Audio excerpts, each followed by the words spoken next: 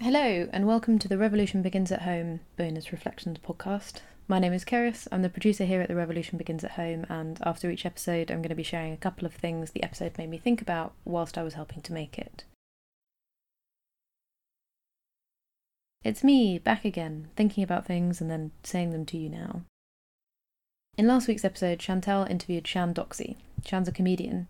You may have seen her on the BBC, in a sketch about witches, or on Instagram, pole dancing her way through the pandemic. She told us about her experience of stripping while searching for a city job in post-financial crash London.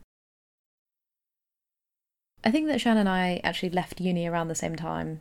I got quite lucky as I moved straight onto a postgraduate course, whilst my friends applied for hundreds of grad schemes. It was a demoralising process and time-consuming and often fruitless. Shan described this culture where you can be working and exhausted all the time and just not touching any money, because the gap from when you go into work and you're hired to when the money actually hits your bank account is so nuts. And I was in the final interview stages for 4 different jobs and was needing to create all this stuff to get hired and things. And it was like, this doesn't work. I need to get paid now. Which was in part why she sought work at a strip club called Metropolis in Bethnal Green.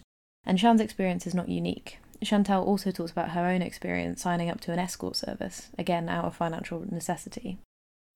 But money is only part of the story. The conversation also focused heavily on street harassment and the kind of sexual and sexist verbal assault that is commonplace in other fields of work, like the service industry. Shan talked about how moving from serving in a bar to dancing in a strip club took her out of an environment where her superiors refused to do anything about catcalling and unwanted touching, and put her in one where the rules were clear and strictly enforced. Shan's experience of sex work, which she describes as 70% bad, 30% good, is obviously not universal. She made it clear that her experience benefited from certain privileges, like being able to find work in clubs that had things like no touching rules, and knowing and being friends with other sex workers.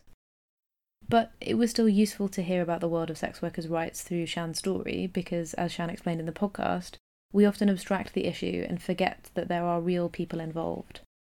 When we do this, we stop asking questions like, what do sex workers in the UK need? And start asking questions like, what does this policy say about our attitude to sex work? This process changes the incentives of the debate and allows for those involved, whether they're arguing for the Nordics model or other models of legalisation, or full or partial decriminalisation, to transform sex workers into many things. Fallen women, bad feminists, victims, representatives of everything that is wrong with society, instead of listening to sex workers as their own advocates. Shan made her point very clear. When you're talking about sex workers' rights, you are talking about sex workers who have their own stories, their own arguments, and, crucially, a long, long history of organising. The history of sex worker activism is the history of workers' rights. It is the fight for unions and acceptable working conditions, but also it is the history of police protests, to the end of stop and search and of prison abolition. It's the fight for trans rights, disabled rights and migrant rights. It is anti-capitalist and anti-racist as well as feminist, because sex worker activism intersects with many other forms of activism, because sex workers are affected by so many of the structures of power that create discrimination and poverty and violence.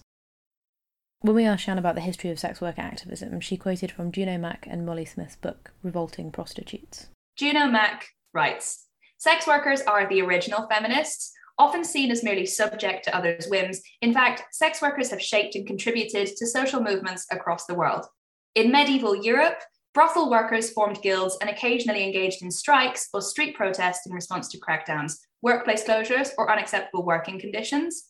15th century prostitutes, arraigned before city councils in Bavaria, asserted their activities constituted work rather than a sin. In 1917, 200 prostitutes marched in San Francisco in what's been called the Original Women's March to demand an end to brothel closures. A speaker at the march declared, 'Nearly every one of these women is a mother or has someone depending on her. They're driven into this life by economic conditions. You don't do any good by attacking us. Why don't you attack these conditions?' I find this history fascinating.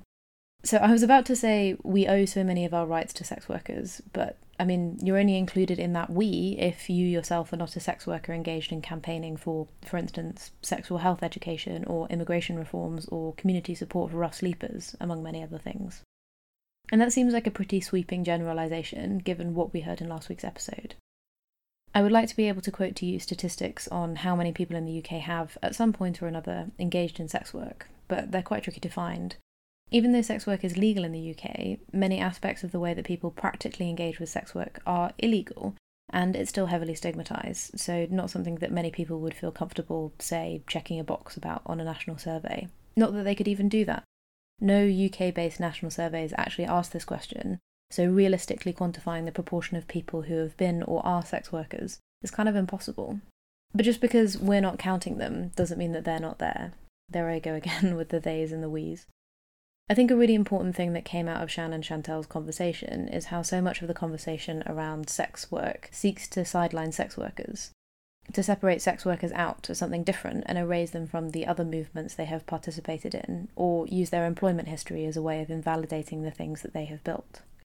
Siân listed Sylvia Rivera as one of the activists from history that has inspired her, and one of the things that this episode made me think of is a clip from the documentary The Death and Life of Marsha P. Johnson.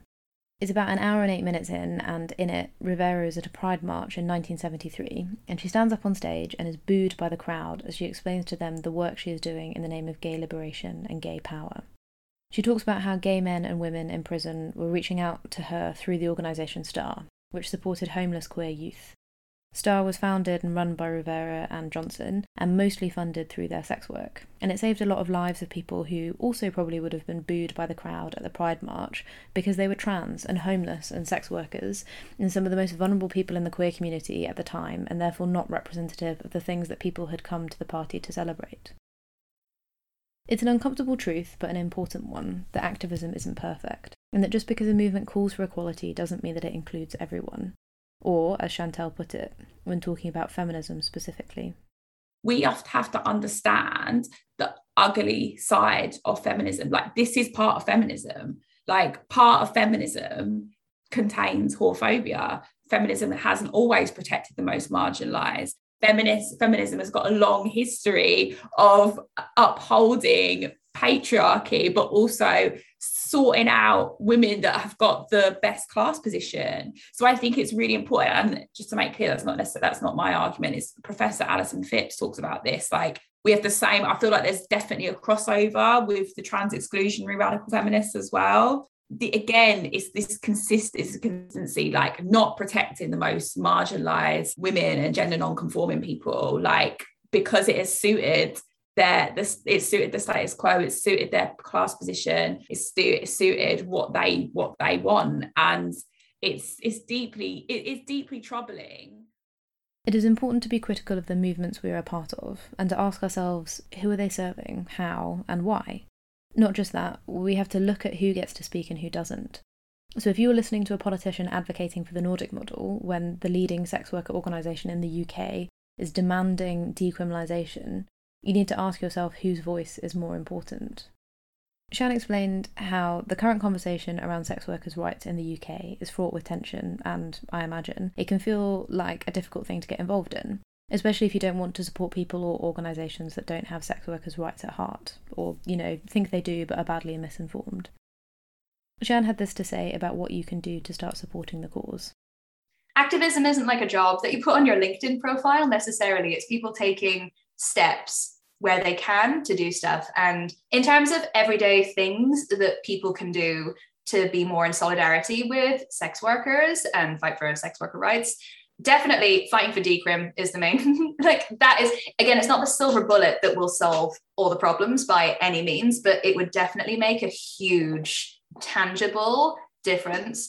But what I mentioned earlier about the stigma is something that everyone can change a little bit. So, for example, if people are telling an anecdote or a joke where the punchline is someone ending up having to prostitute themselves, is a phrase that people use, and that being really degrading, just kind of question that, and be like, why is this the example you can think of, or when someone would be at their rock bottom? And also just things like, as I mentioned earlier, there is the bigger thing of sex worker activism and poverty relief are tied up. So I think just kind of seeing those connections a little bit more. And if people are talking about a sex worker and oh God, fell on hard times, whatever, just getting people to think a little bit more about that. That's a human. That's a human with probably lots of different plates that they're trying to spin. What are their conditions that mean that they resorted to this? Is it because they exhausted all other options?